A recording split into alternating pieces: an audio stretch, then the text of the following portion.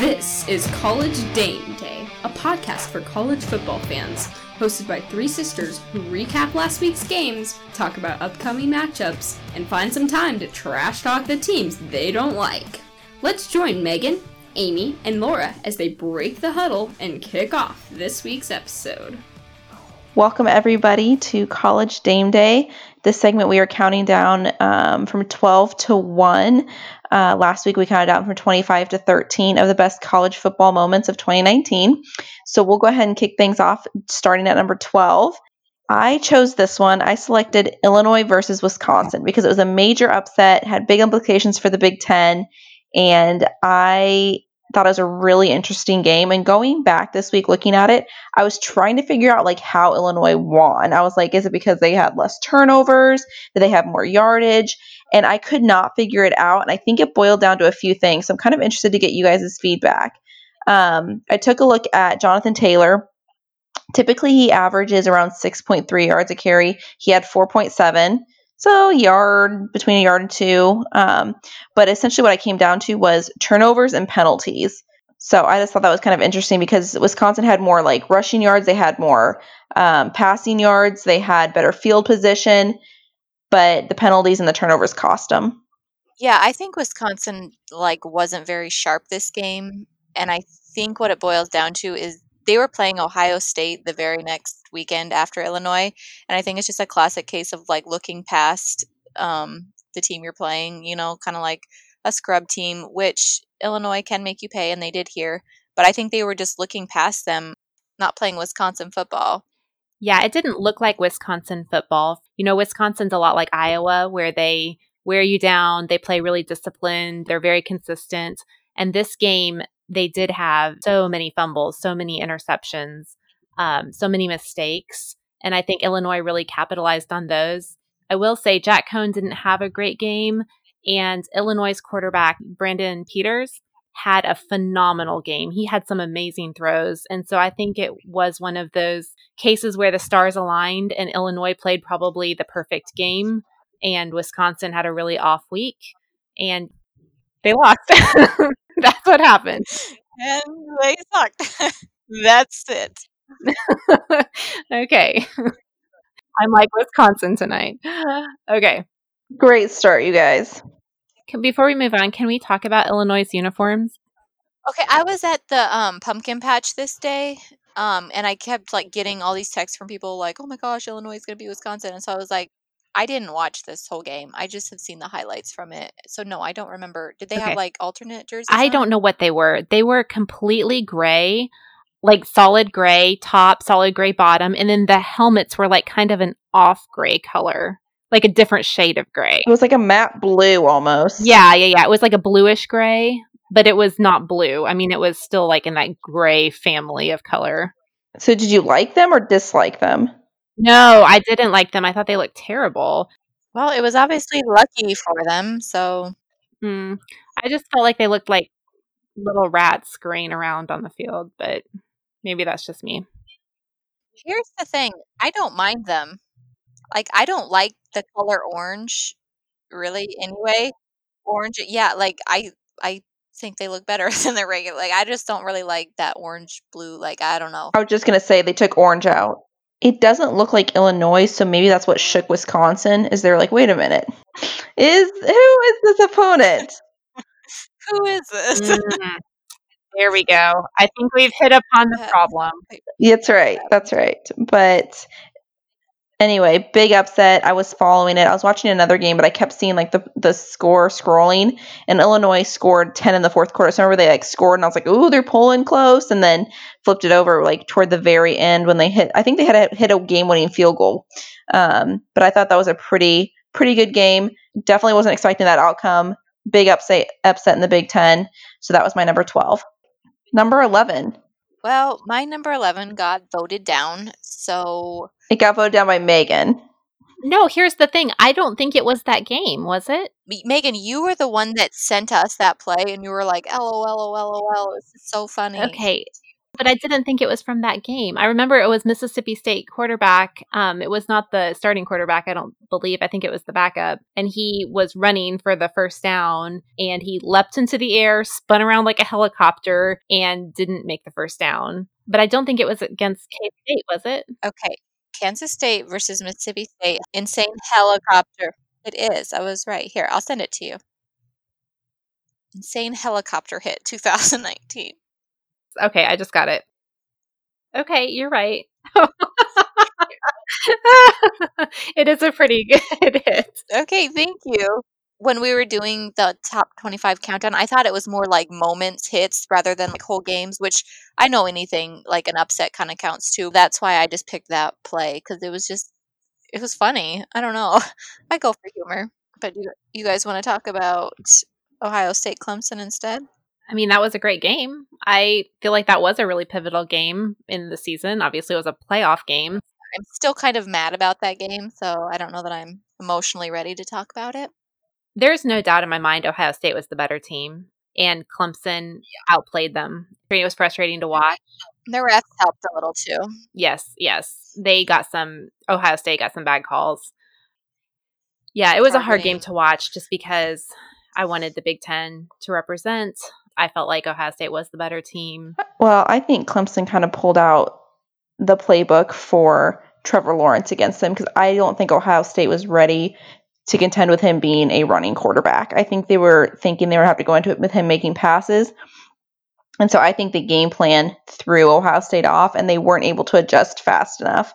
Mm-hmm. Trevor Lawrence got hit really hard. Maybe it was like an adrenaline rush or something, but he played a really good game. So that was a big difference, I think. Yeah, I have nothing more to add. I'm still upset about that game, so. All right, well. This is going so good, you guys. You guys, our energy is so low. We're like, okay, whatever. All right. Okay, let's go on to number 10 because I'm super excited about this one. All right, so number 11, a little bit of a bonus, had 2 picks. Let's head on to number 10. Amy is very excited to discuss this one. Okay, Amy's excited to discuss it, but this is actually my pick. It's actually Megan's pick. Oh, excuse me, I'm sorry. Amy's excited, but Megan's pick. Yes, this occurred on October 19th. It was Oklahoma versus West Virginia, and I'm referring to the Sooner Schooner upset.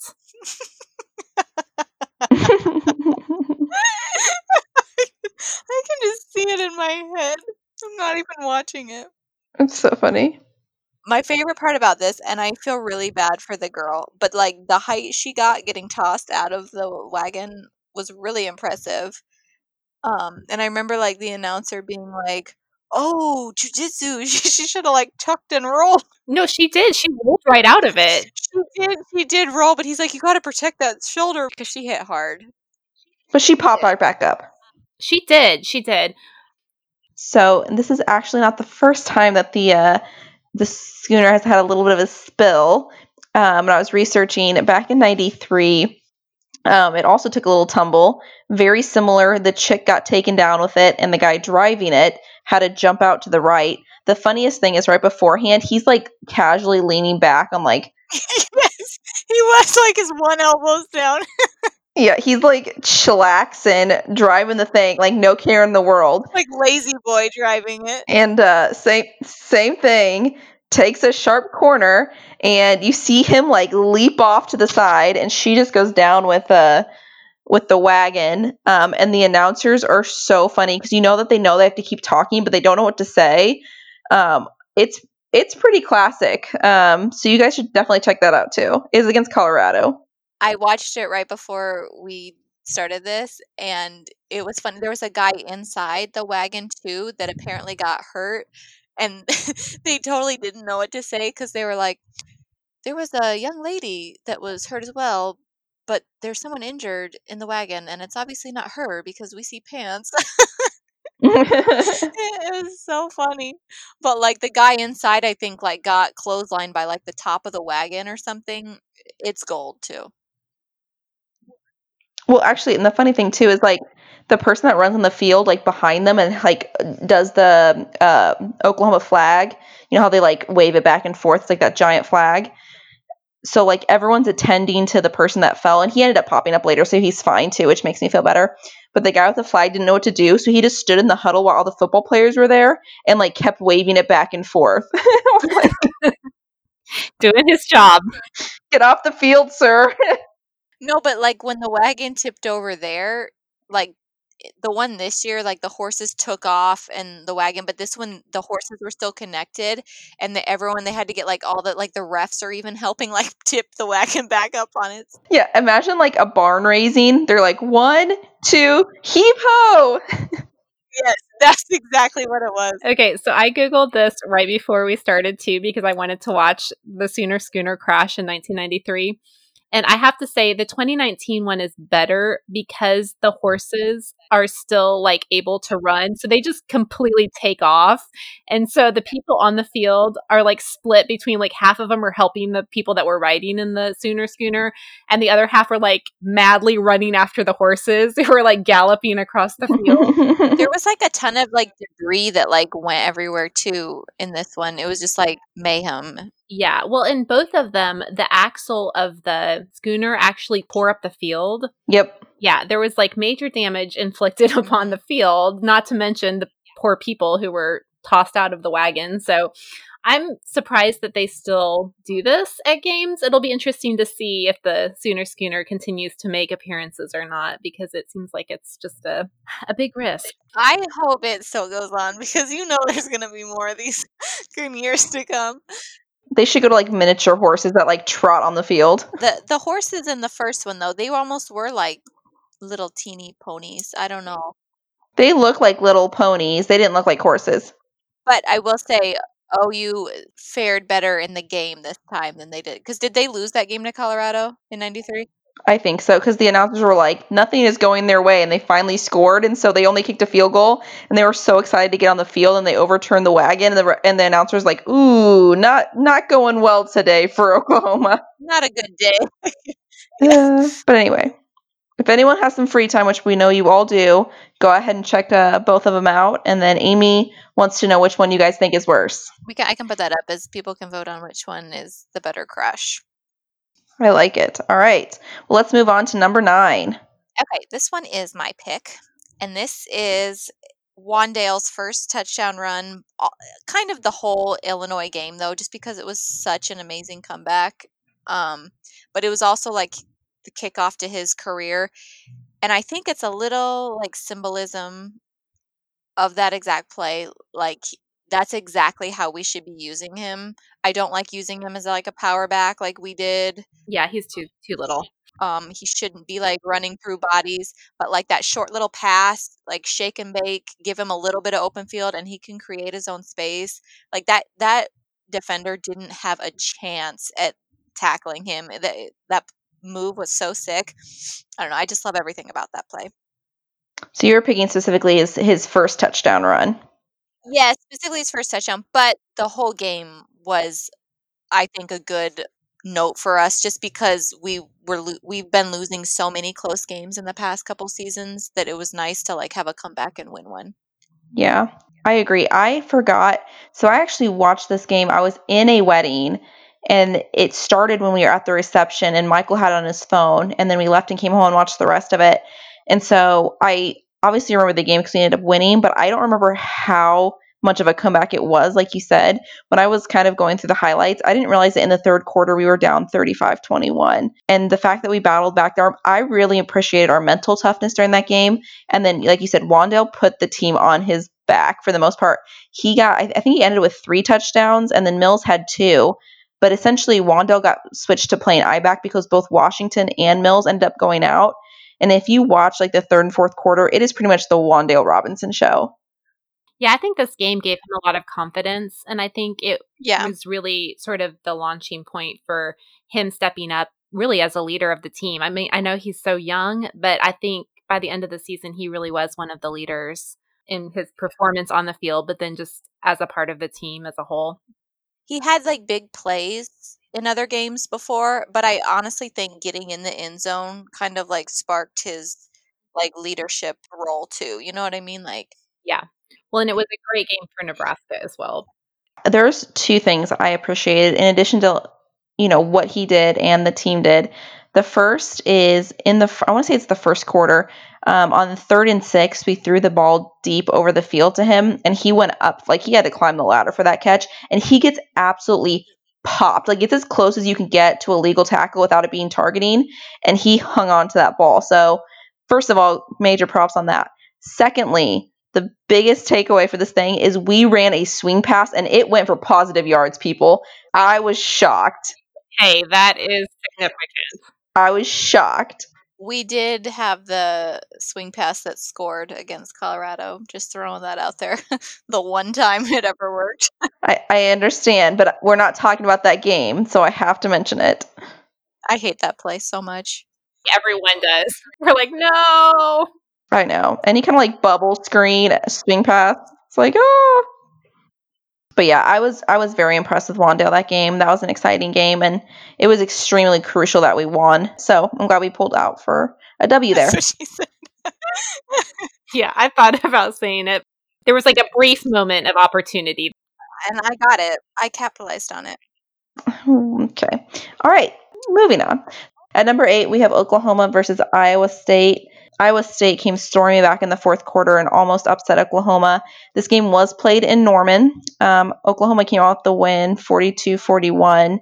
This was an insane game. I did not realize that Brock Purdy threw for 5 touchdowns. I mean, he's not someone that stands out to me as like an amazing pocket passer or anything like that. I was shocked to see that statistic when I was reviewing it. OU's secondary that game, because I watched the highlights, was so bad. Every single touchdown long play was like a pass play. In fact, I have a little PSA here. The CDC is recommending that everyone stay 6 feet apart from others, just like OU's defense in that game. Because it was that bad. It's true. Like, their secondary was awful. Okay, but here's the thing. Neither team played any defense. It was a classic Big 12 shootout. Well, I mean, there was some like fumble. Jalen Hurts threw an interception at the end of the game, and Iowa State caused a fumble. I think CeeDee Lamb, I think they popped it free when he was like running, like after a catch or something. And so I think their defense kind of like came up with some plays in the second half, which is what kept them in it. But I'm just talking specifically about OU's like secondary in the back. Like they couldn't cover anyone. They couldn't guard anyone. It was awful. Yeah, I mean, like you said, no defense, kind of classic to the Big 12. So coming down to the fourth quarter, just to kind of paint the picture, there's about 2.5 minutes left in the fourth. Hurts is scrambling in the pocket and throws an interception, which goes back to my point from last week's podcast. He does not take care of the ball in high pressure situations. Anyway, turns the ball over. Then Iowa State has a chance. Oklahoma gets in a position where they're in 3rd and 13. Brock Purdy scrambles for about 17 yards, gets a first down. Then Iowa State scores with 23 seconds left, and they decide to go for 2. Yeah, I was going to ask what you guys thought about that decision. I don't like it. Amy, you think they should not have done that? No, they have all the momentum, like all the momentum in the world. Some people are saying there's pass interference on that. I don't think there's pass interference there, but I don't think that's the right call. I think you kick it and you go into overtime. And B, I don't think it's the right play if you are going to go for 2. Like, why are you passing into such like tight coverage? They had like 2 or 3 receivers in the same spot because the one OU guy came over and then like kind of like hit him as the other guy was getting the ball. And it was just like, it was a bad call and a bad play call. So that's how I feel about it. I think you go into OT there. I'm 50-50 on this one just because you are playing at OU, so you're on their home field. Do you take the chance to put the game away? I don't know. I think you do have like Amy said, the momentum of the game on your side.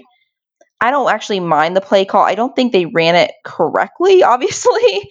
And pass interference, I don't think there was pass interference. Iowa State went on to go ahead and kick an onside kick, which they did not recover. But I don't know. I'm 50-50 on this one. Megan, what do you think? Well, I mean, I think it is very comparable to the Clemson game where UNC decided to go for 2 against Clemson just because I think it's pretty established that Oklahoma is the better team. And I think Iowa State has them kind of on the rocks. They have the chance to go, one play, seal the deal. You have them on the rocks or you have them on the ropes? Which one is it? Yes, she wants a martini. I thought that was the saying. On the ropes is what it is? Yeah, because you're boxing and you're like hitting them, and they're like leaning into the ropes because you're hitting them. Okay. All right. Iowa State has them on the ropes, and you go for it. With one play, you can win the game and not drag it out, where Oklahoma probably has a better chance of outplaying you. But see, I don't think so, because like if you get the ball with like more field to work with, that's where you're going to take advantage of OU secondary, because they hadn't been showing up all night. You score, like Oklahoma didn't score in the last I don't know how many minutes. So Iowa State's defense was holding them. I think you'd go into overtime, you get that field to work with where you can take advantage of their secondary, you score, and then you hold them and you win. Well, I mean, in hindsight, I do agree with Amy. They should have just kicked it and then gone into overtime. It's so simple. So simple, you guys. It is. It really is so simple. Okay. Clearly the wrong call. All right. Number 7. South Carolina upsetting Georgia in 2 overtimes. What did you guys think? I was shoe shopping, but Michael had it on his phone. This was the same time as the Red River. What is it now? It's not the shootout anymore. Showdown, Rivalry, whatever. And so I was flipping between the Oklahoma Texas game and this game, but then I just started watching this late in the fourth quarter, like I was watching this exclusively. It was horrible clock management by both teams in the fourth quarter. And then I don't know what South Carolina was doing. Like it was 4th and 3, and there's a minute left or something, and they decide to kick a 57-yard field goal instead of going for it. Plus, wasn't the weather terrible? No, it was nice. Oh. Yeah, I'm pretty sure it was like sunny there. I mean, it's probably like high humidity because it was South Carolina. Or no, it was in Georgia, wasn't it? Was it in Athens? It was in Georgia, yeah. So yeah, I don't know what they were doing going for that 57-yard field goal. I think you like go for it on 4th down. Georgia's obviously going to get the ball with like a minute left anyway at that part of the field, so why not go for it? I don't know. I just thought it was horrible play. Like this game shouldn't have gone into overtime, I don't think, let alone 2, but it was an exciting game to watch. It was crazy. You know I love myself some Jake Fromm, but he had an awful game. He did not look good. He threw 3 interceptions. The other thing that stuck out was that Swift only scored 1 touchdown. So clearly the running game was not working, nor was the passing game working. Not all of those interceptions were his fault. True. 1 or 2 were tipped passes, which was on the receiver. But yeah, he still did not look sharp that game. Yeah, that brings up the question just of Jake Fromm's decision to go to the NFL after the season he had. That kind of surprised me that he decided not to stay for his final year, just considering how much he struggled this whole season. What did you guys think? I was kind of hoping maybe the Colts would get him and he would get a lot better if we could draft him. I don't know, and I should have done more research.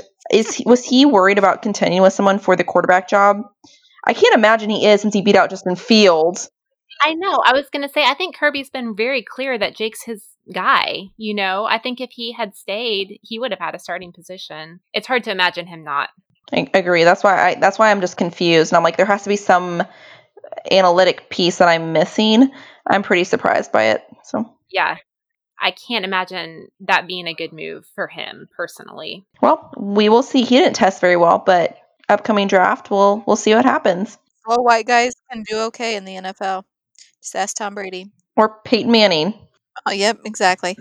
All right, number 6. Is that mine? Mac Brown dances in the locker room.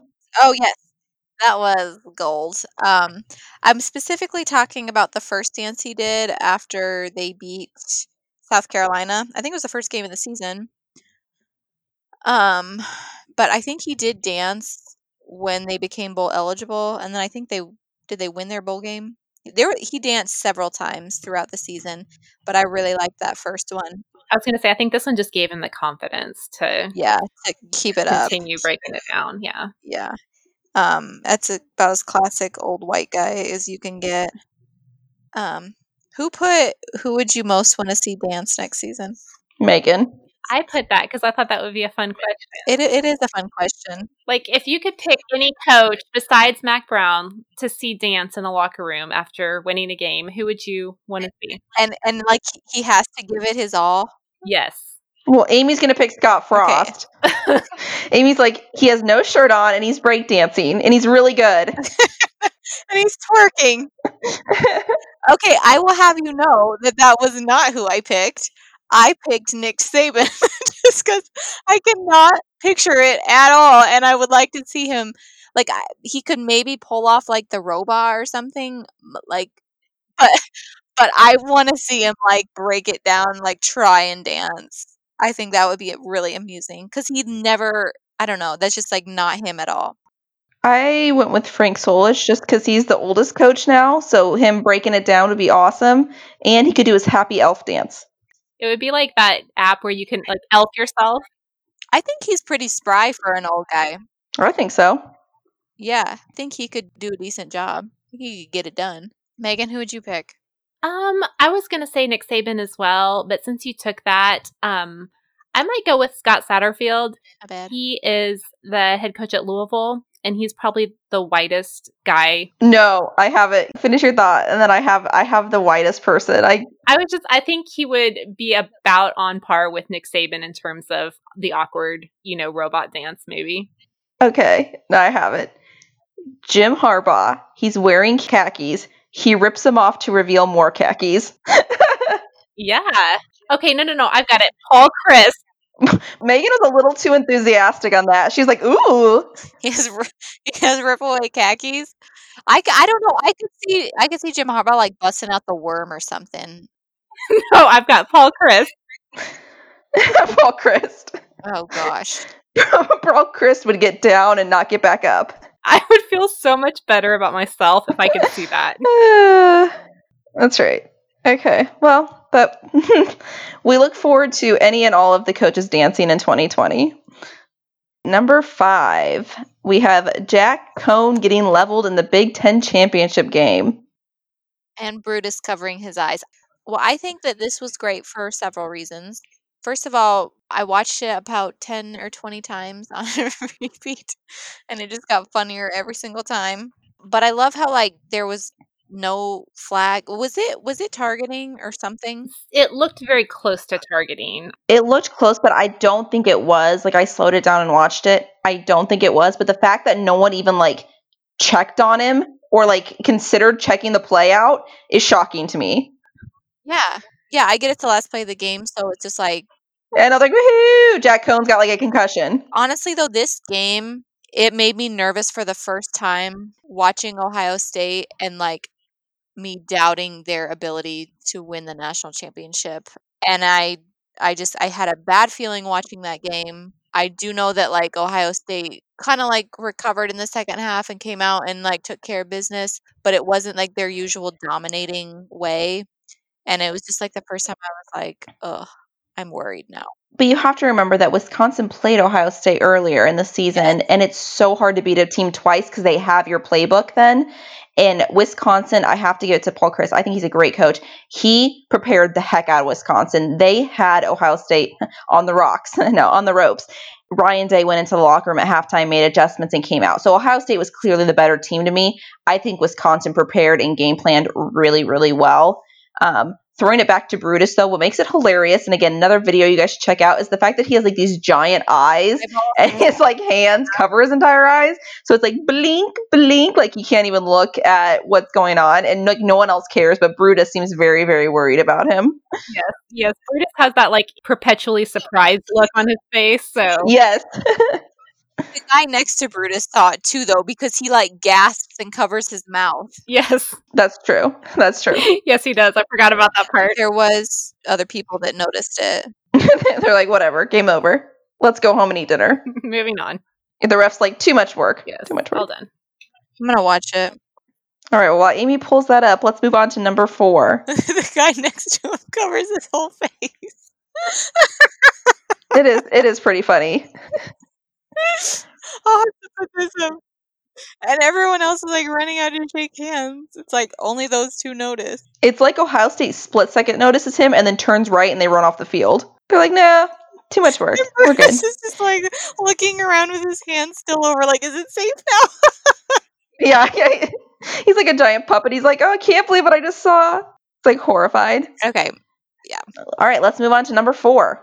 Number 4 was the Nebraska win over Northwestern, capped off by Lane McCallum kicking the field goal. McCallum. Yes. A heart-pounding game for sure. A little closer than I would have liked it to have been, but Heisman. MVP. Listen, I don't even care that it was ugly or that we barely won. I don't even care. I'm just glad we won. That's the point I'm in. yeah, I don't like Northwestern. Didn't want to lose to them. Nope, don't like that. It was very important to me that we had that victory. They're like the Toby of Northwestern is the Toby Flenderson of the football world. yes, exactly. Of the Big Ten at least. Okay, because here's the thing. First of all, I was talking so much crap about Northwestern and how they're gonna have a sucky season and like not even get to 500 or get very many wins at all, and I was completely right. But if we had been one of those wins, that would You didn't say that. what? You didn't say that. Megan's just hard calling out Amy. I'm just kidding. Listen, she knows that gets under my skin, so I'm like not even responding. I know. Oh, classic. But like, do you guys remember how dominant we were in the 90s and even somewhat in like the 2000s? I do remember that. I think all Husker fans hold on to that. So yes. Okay. Well, and it used to be like, okay, like when we would just like win or by like a touchdown or two, it was just like, oh, that wasn't a great game or whatever. And it was just like only blowouts counted. But now my pride is all gone. My dignity is all gone. I just want to win. Like, I don't even care. And I think Scott summed it up at the end when he was like, I think I could have jumped as high as that field goal because it was so low and ugly, but it went in, and that's all I care about. I thought he missed it at first because, like, the sound of him, like, hitting it, and then I didn't see the ball for a while, and I thought it got blocked. I did too. And then you see it, like, the very bottom of the screen, like, just clearing the uprights. Yeah, and here's the like kicker, no pun intended, of this game. It is a 24-yard field goal. Like any other year with Nebraska's kickers, this is a gimme. Like a 50-yarder is a gimme. We were stressed out a 24-yard field goal, and you're right. I think it went about, how high does it have to clear the bar? 14 feet, maybe? I think it went about 14.5. Yeah, it was real low, but it went in. That's what she said. Darn it. I keep doing that. All right, that was good. Number 3, we have LSU versus Texas. This is one of the earlier games in the season. LSU ended up with the win, 45-38. I went back and watched this game, and I forgot how good Texas looked that game. But I don't, like, thinking back on it, was LSU just not as good as they were at the end of the season and they got better, or was Texas that good and then went the other way? Yeah, I've wondered that myself, and I don't have an answer. Scott Burrow's hair was really cute this game. He really had it, like, styled well. The takeaway for me this game was that I was actually more impressed with Ehlinger than I was Burrow.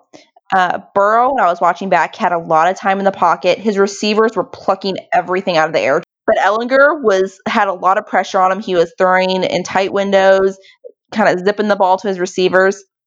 So I was more impressed with Ehlinger this game. After this performance, thought LSU looked good, but I wasn't on the Burrow. And I know it was a very, very early game in the season, but I was not on the Burrow bandwagon yet.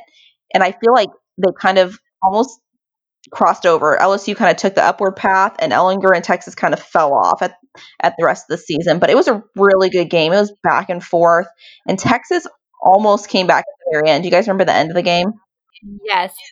I actually forgot how close Texas came to winning that game.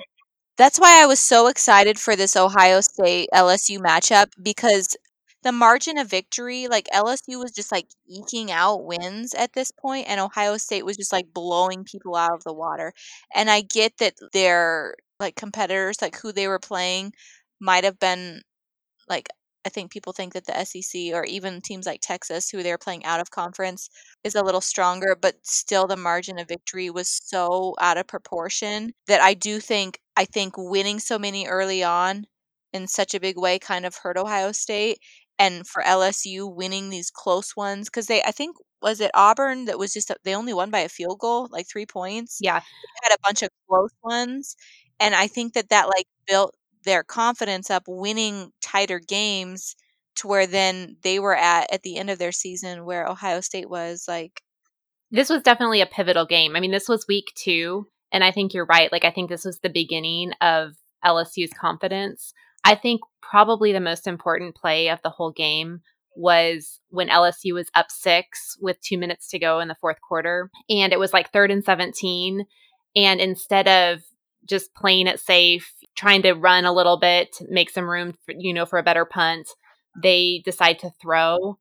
And this is when I became a big Joe Burrow fan, because he stands in the pocket forever and ever, takes the hit and throws a perfect pass, which leads then to the final LSU score where they go up 45-38, or actually 45-31 at that point.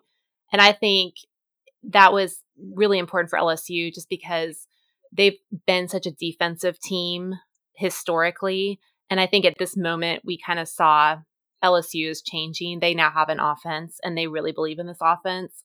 Anyway, I just think it was a pivotal moment in the season, a pivotal moment in just the LSU mindset as well. And I think it did give them a ton of confidence, which they clearly carried throughout the season.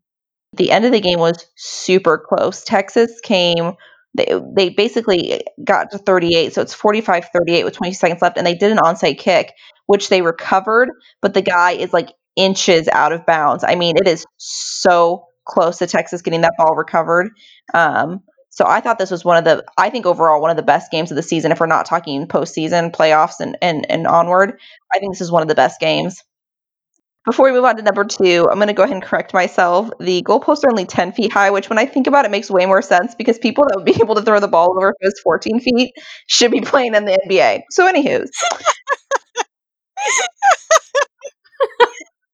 However, neither of you corrected me, so I'm taking you down with me.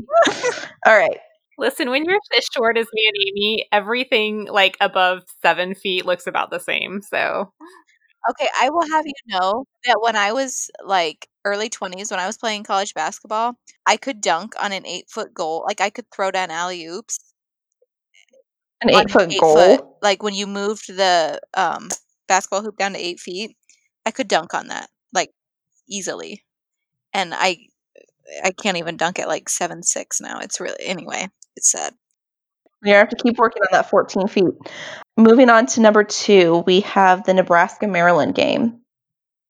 Yes, this was my pick, so I will talk about it. What stands out to me? This isn't even your point. This is mine.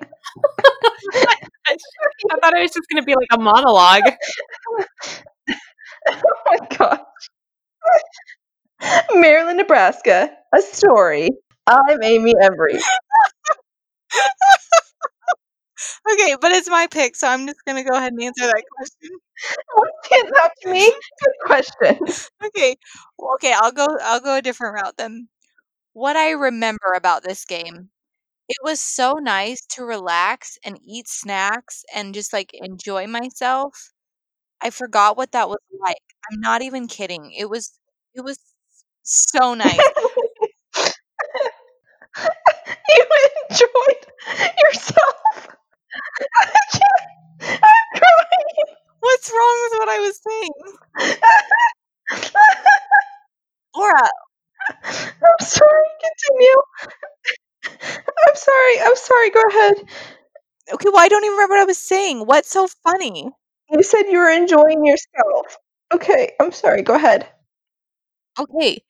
Does anyone remember those memes of like SpongeBob when he's like, I'ma head out or whatever? And he's like standing up and leaving the room. Every single game I got to a point where I felt like that, except for the Northern Illinois game and this game. And it was like so nice. I relaxed, I ate my snacks, I enjoyed the game.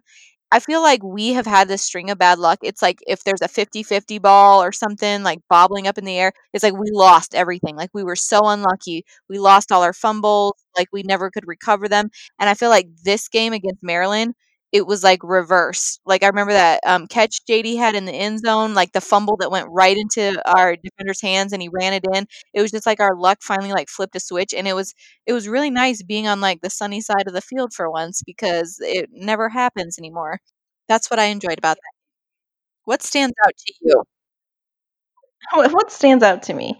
I agree. It was really nice to have a game where finally I could sit back and just enjoy the game, not be super tense the whole time. The thing that I do remember the pass for Spielman, which is crazy because, like you said, everything did not go our way, but this game it finally felt like luck was on our side. But the point that I wanted to make was the diversification of scoring. So Martinez had 2 passing, they both went to Spielman, but then rushing touchdowns, we had one for Martinez, McCaffrey, Mills, and Johnson. So we spread out the fun times, the good feelings, and we had a lot of different people getting in the end zone. It was like that song "Celebrate Good Times." Like we just could have been like playing in the background the whole time. That's right, with like confetti cannons. Yeah. And then something else that stood out to me is we talked about Lane McCallum kicking the winning field goal against Northwestern. Well, we have additional 2 kickers here. Waldock was the kicker and went 3 for 3, and Martin went 1 for 1. So we had 2 different kickers, but we went 3 for 3 and 1 for 1, which was pretty good for our kicking team that game. Yes. We'll take victories anywhere we can. Hello? Well, I'm waiting for Megan to say something. She hasn't said anything yet. Oh, I'm sorry.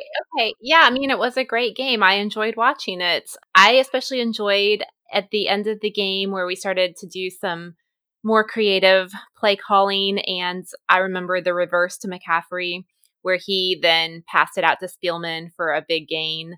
It was just kind of fun to get to the point in the game where you're up enough where you can kind of be loose and try some new things. We should just wrap it up at this point.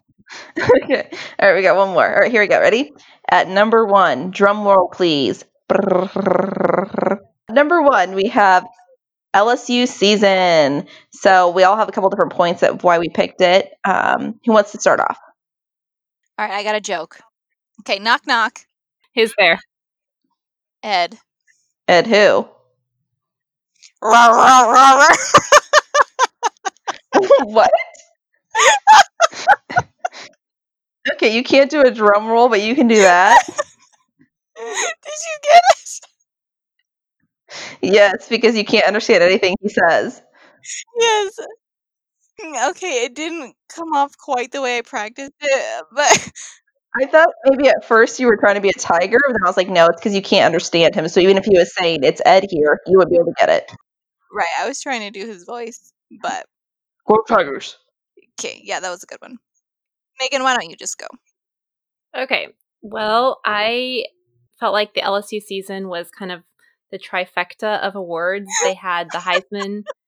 Why are you laughing every time I start talking? I'm sorry, I'm just done. I can't do it. She's laughing at herself still. I'm just gonna sit here and try and be quiet while you guys talk about this. It's a great idea. Okay. Well, my confidence is like really low right now. Megan's just not on our level. Okay. Go ahead, Megan. All right. The LSU season was a trifecta of awards. I'm like, seriously, you guys, we've got to be able to get through this and wrap this up. It's not me. Can you just shut my microphone off? Okay, I'm sorry, because you sound really professional. Trifecta. Okay, I'm gonna do it this time. No, I don't sound professional because I'm trying to talk and I'm like so distracted by this cackling. So you picked the LSU season. Obviously, they were the national champions. They also had a Heisman winner.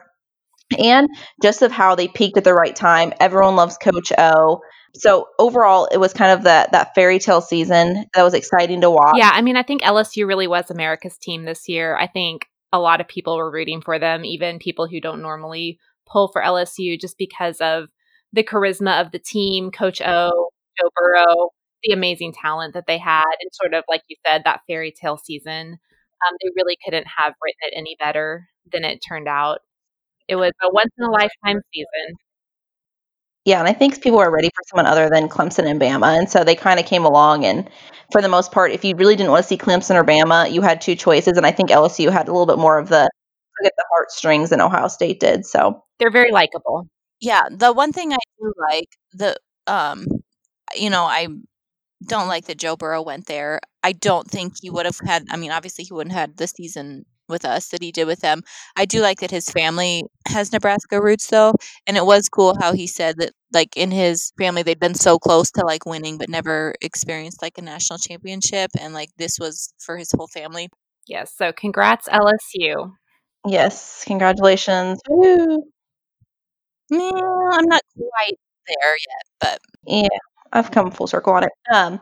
Something that's kind of interesting to think about as we head into the 2020 season, both for the NFL and for college football. Typically, Clemson has one of the top classes as far as talent. They have a lot of people go to the NFL. So I was doing some research on who actually has the most amount of.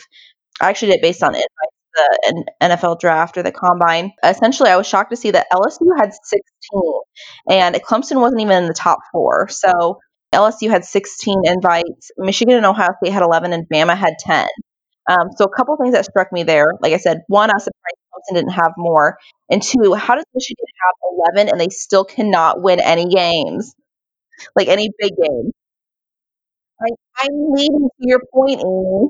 okay, that was my point. How can they get so much talent every year? And he's like, but my question was, do you guys think Harbaugh is finally going to be like fired if he doesn't win something this year? I thought he was on the hot seat this year. Yeah, I know he was like on the hot seat, but I think like, do you think if they don't win something like a Big Ten championship or just like do something this year, do you think he's finally going to be fired? I just don't know who they're going to hire. I think if they have another season like they had this season where, how many wins did they have? 9? Well, they got blown out though, once or twice. I know, but they can't beat Ohio State. No, they can't. I don't know. I don't know. It's hard to say. I just don't know who they would hire.